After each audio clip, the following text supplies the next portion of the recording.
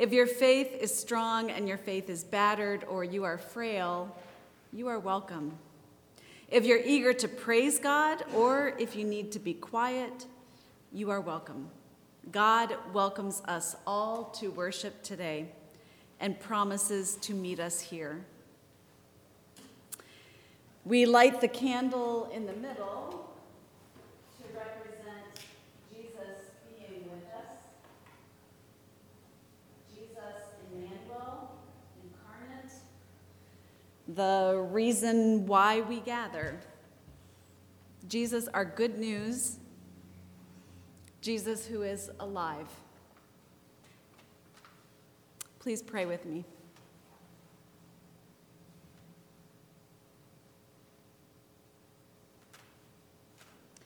God, we stop in our busy lives to just acknowledge your presence. You are here. You have been here. You have been with us. And now we stop to acknowledge that. God, open our ears, open our eyes, open our hearts this afternoon that we may hear your voice. In Jesus' name, amen. Today we continue our Peacemaker series that we started a while ago, and we're using the materials actually from last Sunday as we focus on the need to ask for forgiveness and also to forgive if we are indeed peacemakers. Would you read the call to worship with me? We gather as God's people, holy and beloved. When so many are indifferent, we gather with compassion. When so many are cruel, we gather with kindness. When so many boast, we gather with humility. When so many seek vengeance, we gather with meekness. When so many rush and hurry, we gather with patience. We gather together as God's holy and beloved people. Let us bear with one another and forgive one another. Even as Jesus bears with us, even as Jesus forgives us. Above all, let us clothe ourselves with love, which binds everything together in perfect harmony. as we worship together. May the peace of Christ rule in our hearts. The first song is 584. 584, Jesus be the center.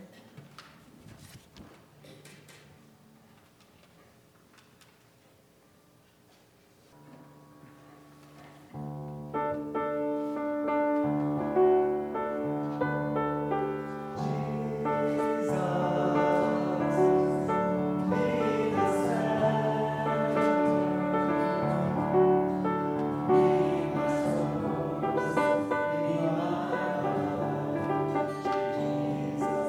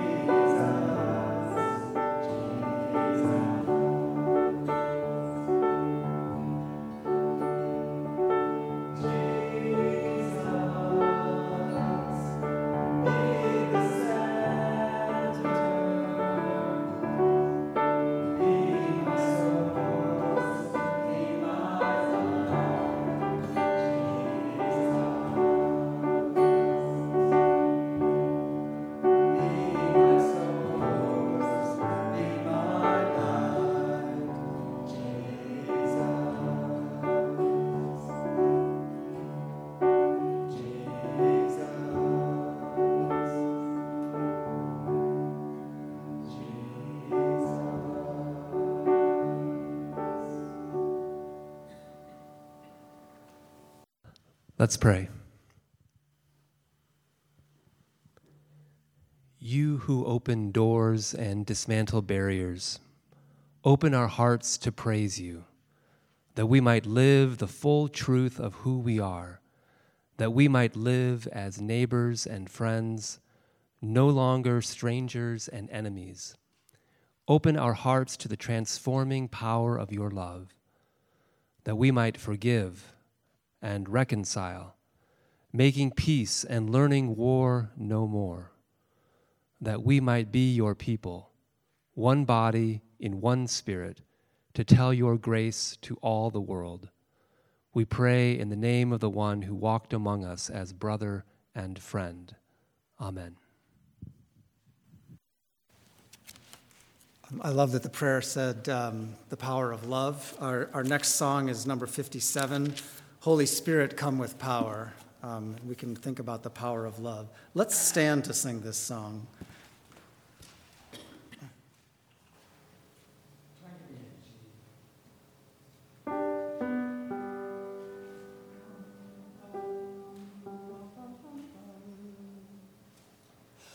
Holy Spirit, come with power, breathe into our aching night.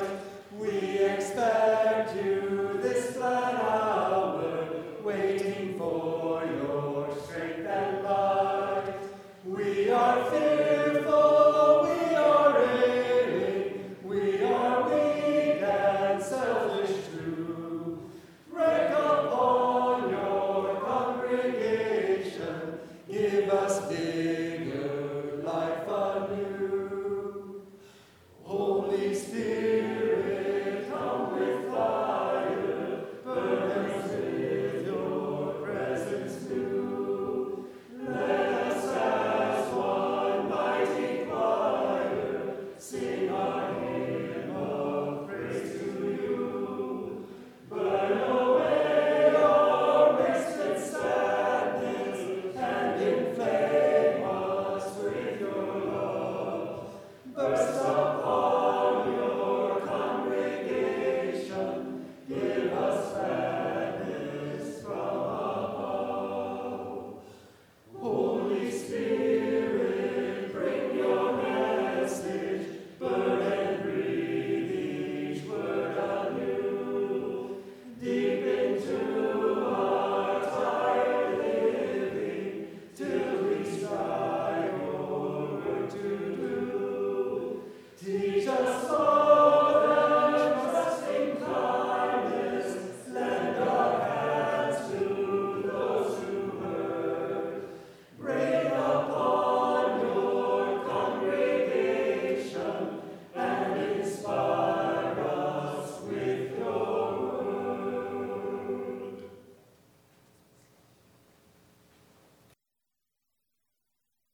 From Genesis, and it's that story of Jacob and Esau. Rachel's going to fill us in a little more details with the reflection, but as we recall, Jacob stole the birthright of Esau, and there was a lot of animosity between them, supposedly, and I'm going to read the part where he's already stolen the birthright, and Jacob's getting a little nervous that Esau is not going to really receive him very well when they see each other next. So this is Genesis 32, 3 through 8. And Jacob sent messengers before him to Esau his brother in the land of Seir, the country of Edom, instructing them, "Thus you shall say to Lord Esau, thus says your servant Jacob, I have sojourned with Laban and stayed until now, and I have oxen, asses, flocks, men servants, and maidservants. And I have sent to tell you, my Lord, in order that I might find favor in your sight." And the messengers returned to Jacob, saying, "We came to your brother Esau, and he is coming to meet you, and 400 men with him." Then Jacob was very greatly afraid and distressed. And he divided the people that were with him and the flocks and the herds and the camels into two companies, thinking, if Esau comes to the one company and destroys it, then the company which is left will escape. And Jacob lifted up his eyes and looked, and behold, Esau was coming, and 400 men with him. So he divided the children among Leah and Rachel and the two maids. He put the maids with their children in front, and then Leah with her children, and Rachel and Joseph last of all. He himself went on before, bowing himself to the ground 7 times until he came near to his brother. But Esau ran to meet him and embraced him and fell on his neck and kissed him, and they wept. And when Esau raised his eyes and saw the women and children, he said, "Who are the likes of these?" Jacob said, "The children whom God has graciously given your servant." Then the maids drew near, and their children, and bowed down. Leah likewise, and her children drew near and bowed down. And last Joseph and Rachel drew near, and they bowed down. Esau said, "What do you mean by all this company which I meet?" Jacob answered, "To find favor in the sight of my Lord." But Esau said, "I have enough, my brother. Keep what you have for yourself." Jacob said, "No, I pray you. If I have found favor in your sight, then accept my present from my hand. For truly to see your face is like seeing the face of God. With such favor have you received me. Accept, I pray you, my gift that is brought to you, because God has dealt graciously with me, and because I have enough." Thus Jacob urged him, and Esau took it. Then Esau said, "Let's journey on our way, and I will go before you." But Jacob said to him, "My Lord knows that the children are frail, and that the flocks and herds giving suck are a care to me. And if they are overdriven for one day, all the flocks will die. Let my Lord pass on before his servant, and I will lead on slowly according to the pace of the cattle, which are before me, and according to the pace of the children, until I come to my Lord in Seir." So Esau said, "Let me leave with you some of my men who are with me." But Jacob said, "What need is there? Let me find favor in the sight of my Lord." So Esau returned that day on his way to Seir. But Jacob journeyed to Succoth and built for himself a house and many booths for his cattle. Therefore the name of the place is called Succoth.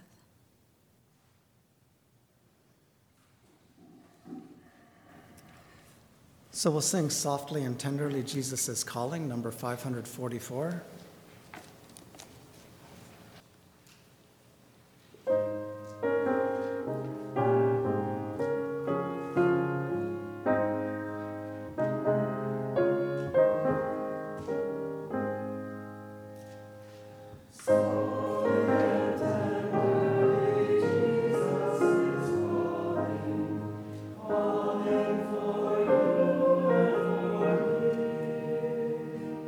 Say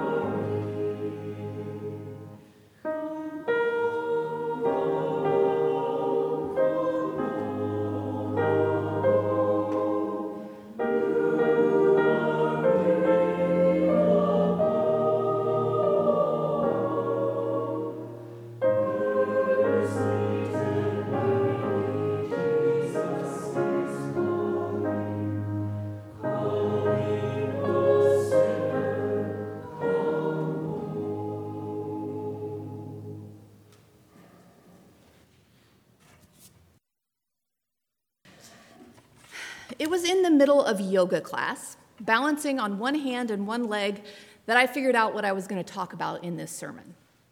It had been a very chaotic day in the middle of a very chaotic several weeks.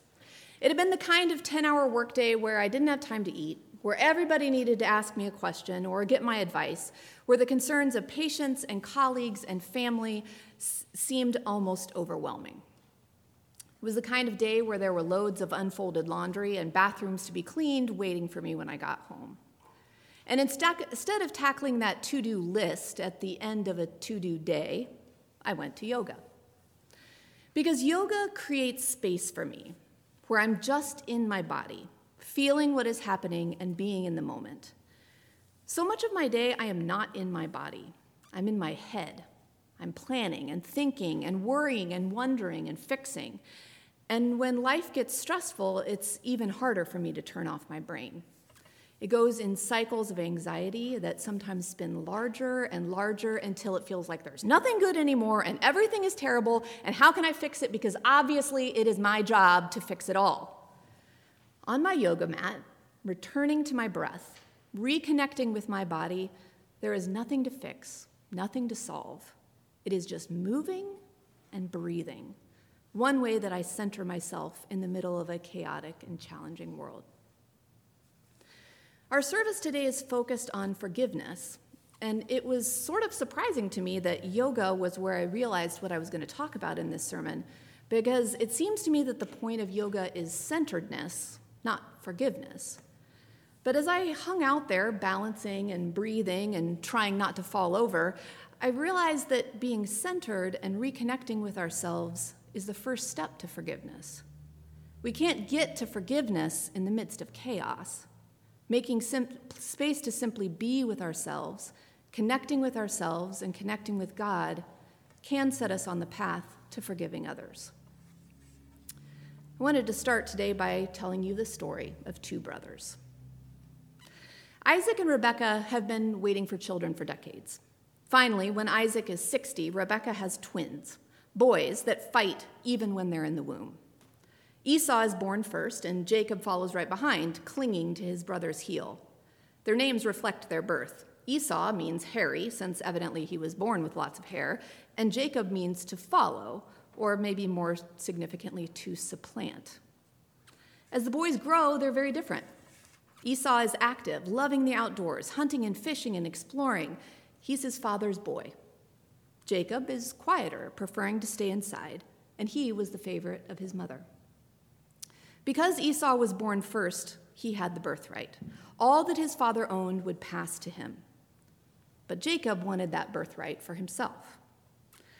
One time when Esau came in from hunting and was very hungry, Jacob was making a wonderful smelling stew, and he told Esau, "I'll give you some of this stew if you give me your birthright."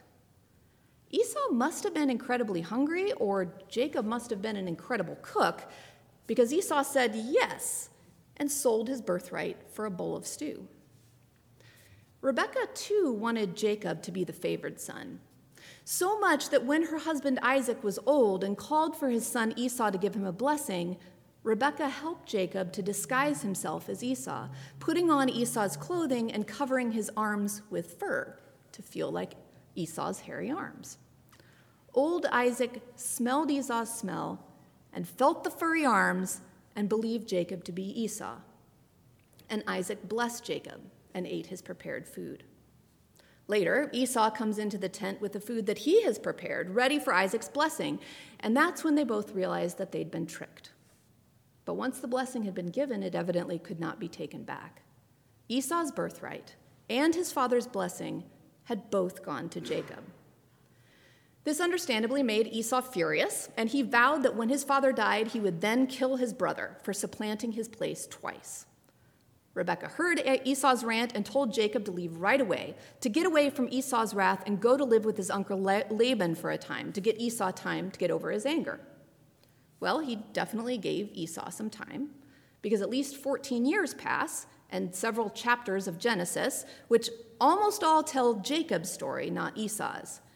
But finally, Jacob leaves with his wives and children, heading back to his homeland where his brother Esau lives. Before he reaches Esau, in the passage we heard today, He sends out messengers, offering Esau livestock and other lavish gifts as a hope that Esau was no longer angry with him. Jacob receives word that Esau is coming toward him with 400 men, and he is terrified that his party is about to be slaughtered. But instead of anger, Esau approaches him with joy, hugging him and weeping, meeting Jacob's wives and children with excitement. And after a time of reunion that has gone better than Jacob ever thought it might, Esau suggests that they travel on together to Esau's home, where they can all rest. Jacob declines, stating that he needs to move more slowly than Esau due to the children and cattle traveling with him, and that he will meet up with Esau at Esau's home. So Esau goes on ahead. But the interesting thing is that instead of following his brother as he'd promised, Jacob took a different path. He never caught up with Esau, and he never visited Esau's house. We don't know much more about the relationship these brothers had because while there are more stories about Jacob, there isn't that much more about Esau.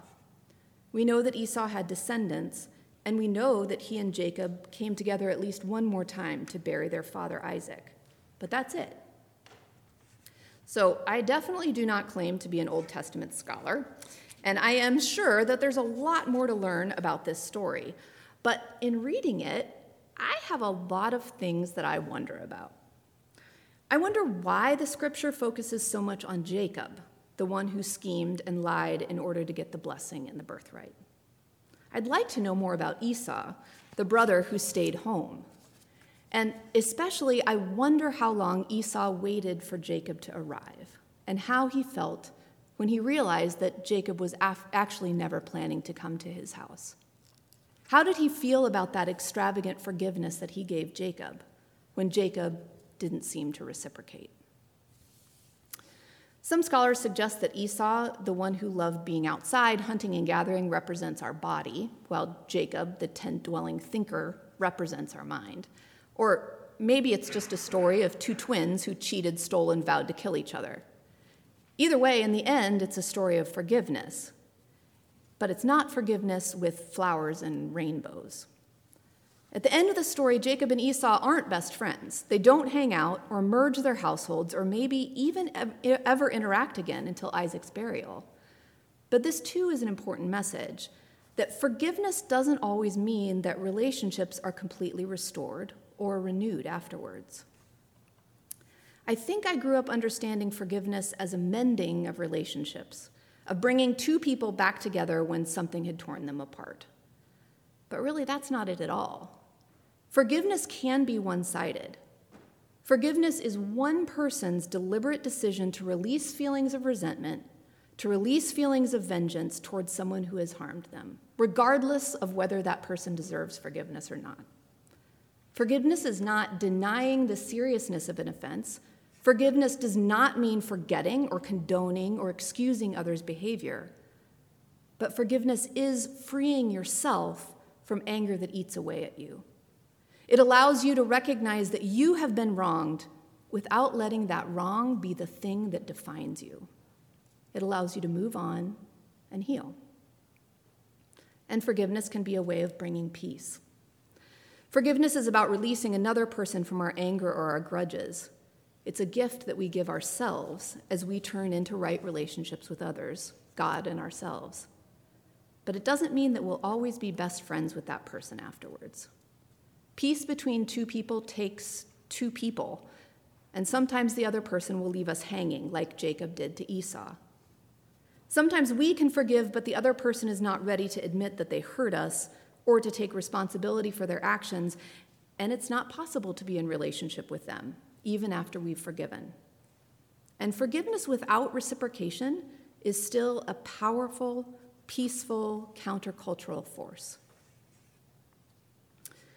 I was in residency in Lancaster, Pennsylvania, in the same county on the day that a gunman walked into an Amish school in Nickel Mines and killed 5 girls, wounded 5 more, and then took his own life. It was horrific and overwhelming.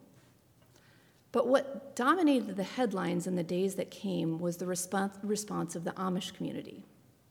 The same day as the shooting, Amish leaders were at the gunman's widow's home, offering her forgiveness.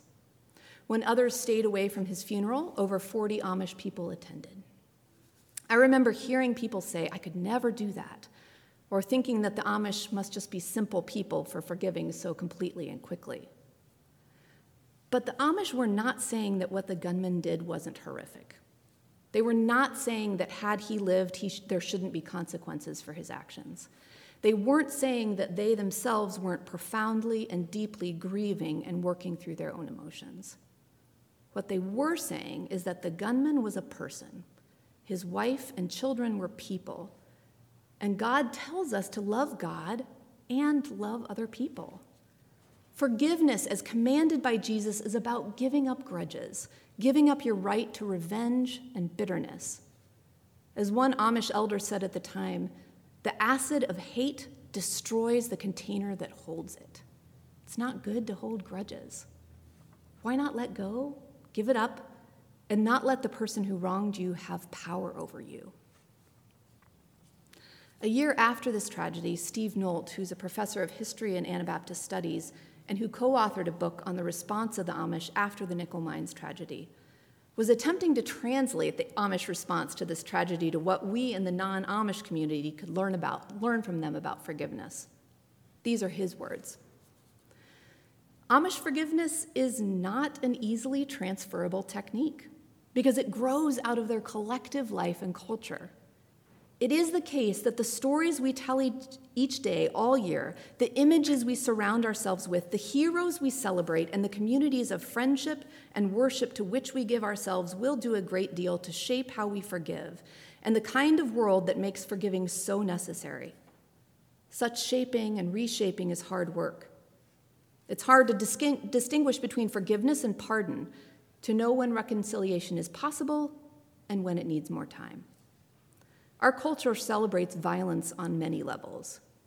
Even more, it insists that the most innate human need is to get one's due, that your most fundamental right is retribution. In such a setting, giving and forgiving are deeply countercultural. These are things for which we need discerning communities, and the Amish and I recommend Christian community long before we think we need them.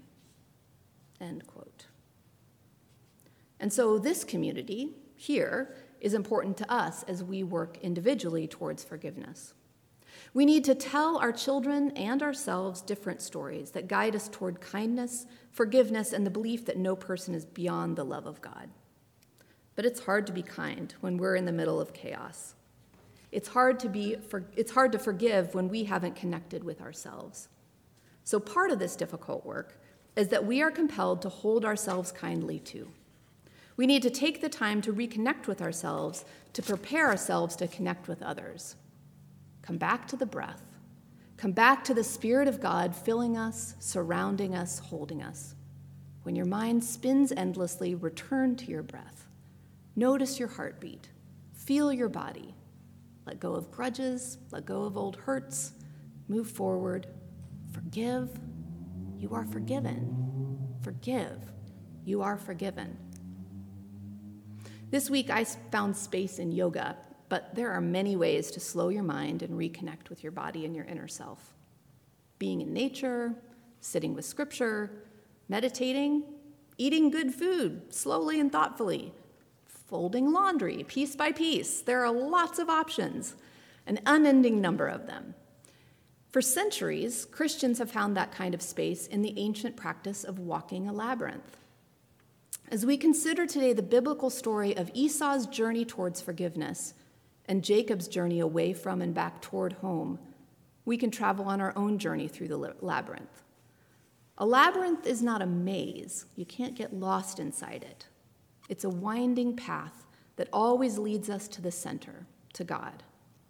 So we're going to do a seated labyrinth today, with each of us moving through the labyrinth with a finger tracing the path. So I'm going to have each person take one of these.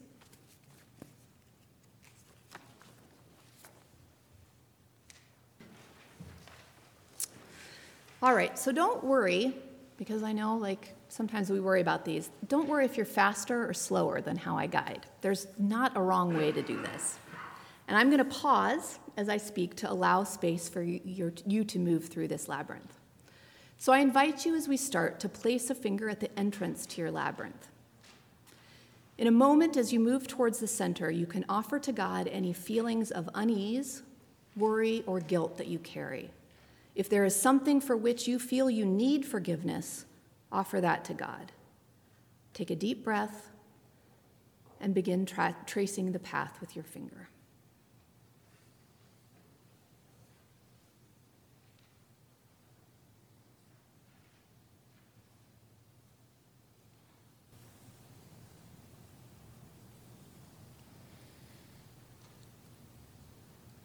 As you near the center of the labyrinth, let your finger rest there. As you pause, receive the forgiveness that God offers through Jesus. Breathe in deeply and feel the breath of the Spirit flow through your body, filling you with God's peace.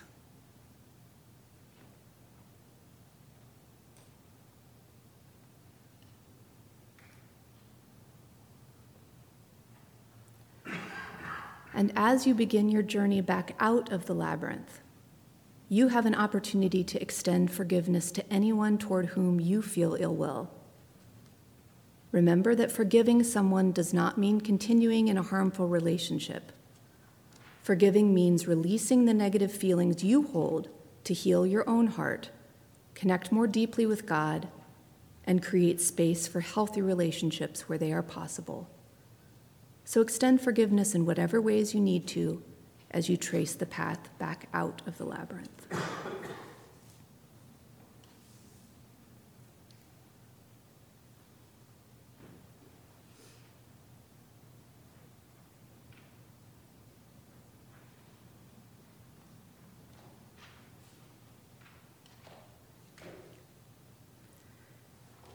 May you find space this week to connect with yourself. May you find space this week to renew your relationship with God. May you find space to forgive others, and may you know that you are forgiven. Amen.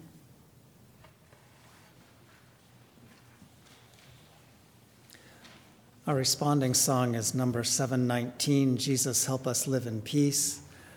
I think we'll have the instruments play through once, and then we'll sing refrain, verse 1, refrain, verse 2, refrain.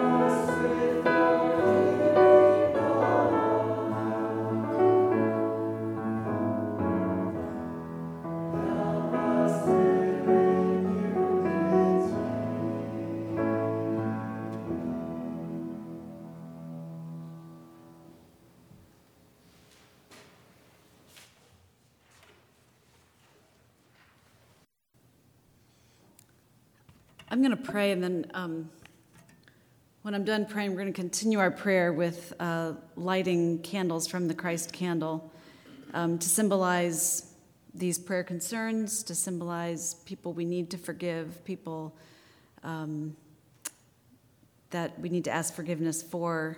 It might be easiest to use one of these to light in here and here.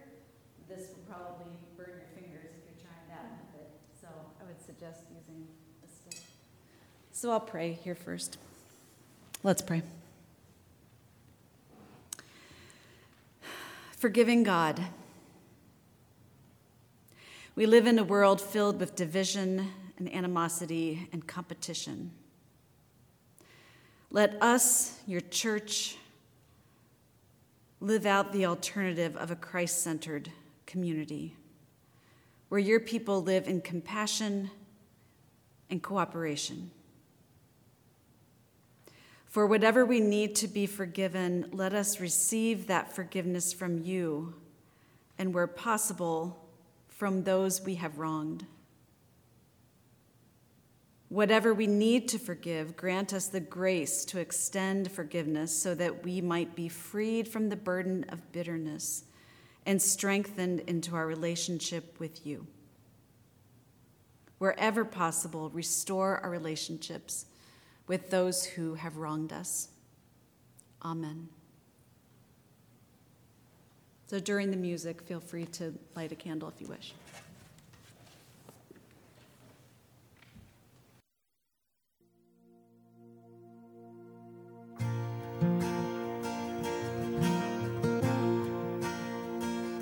Lord, I come, I confess, bowing here, I find my rest.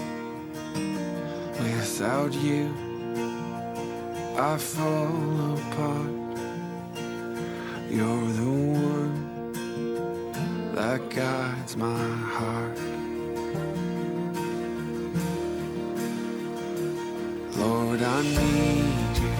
Oh, I need you. Every hour I need you. My one defense, my righteousness. Oh God, how I need you.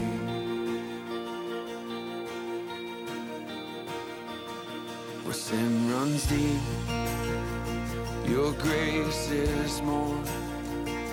Where grace is found is where you are. And where you are, Lord, I am free. Holiness is Christ in me. Lord, I need you. Oh, I need you. Every hour I need you. My one defense, my righteousness. Oh God, how I need you. So teach my soul to rise to you. When temptation comes my way, when I cannot stand, I'll fall on you. Jesus, you're my hope and stay. Lord, I need you. Oh, I need you. Every hour I need you. My one defense, my righteousness. Oh God, how I need you.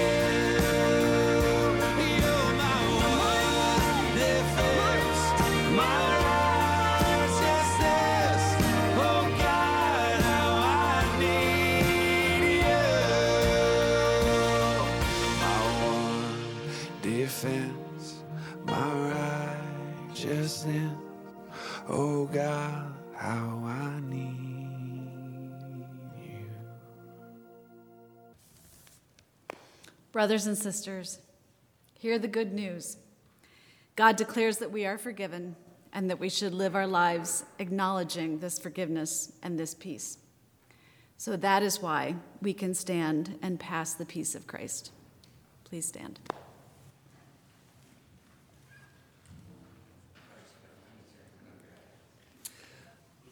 Our closing hymn is number 156, There's a Wideness in God's Mercy, which was put in a typo in a text exchange. There's a wide mess in God's mercy, which is... Sounds about right. We're going to sing verses 1, 3, and 4. Verses 1, 3, and 4.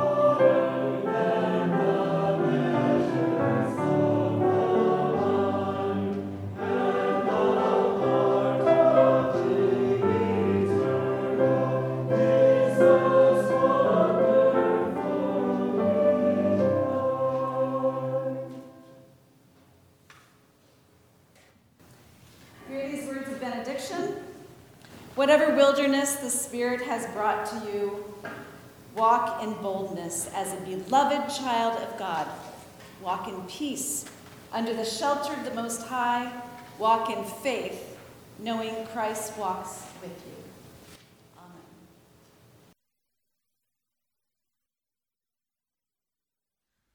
I can't go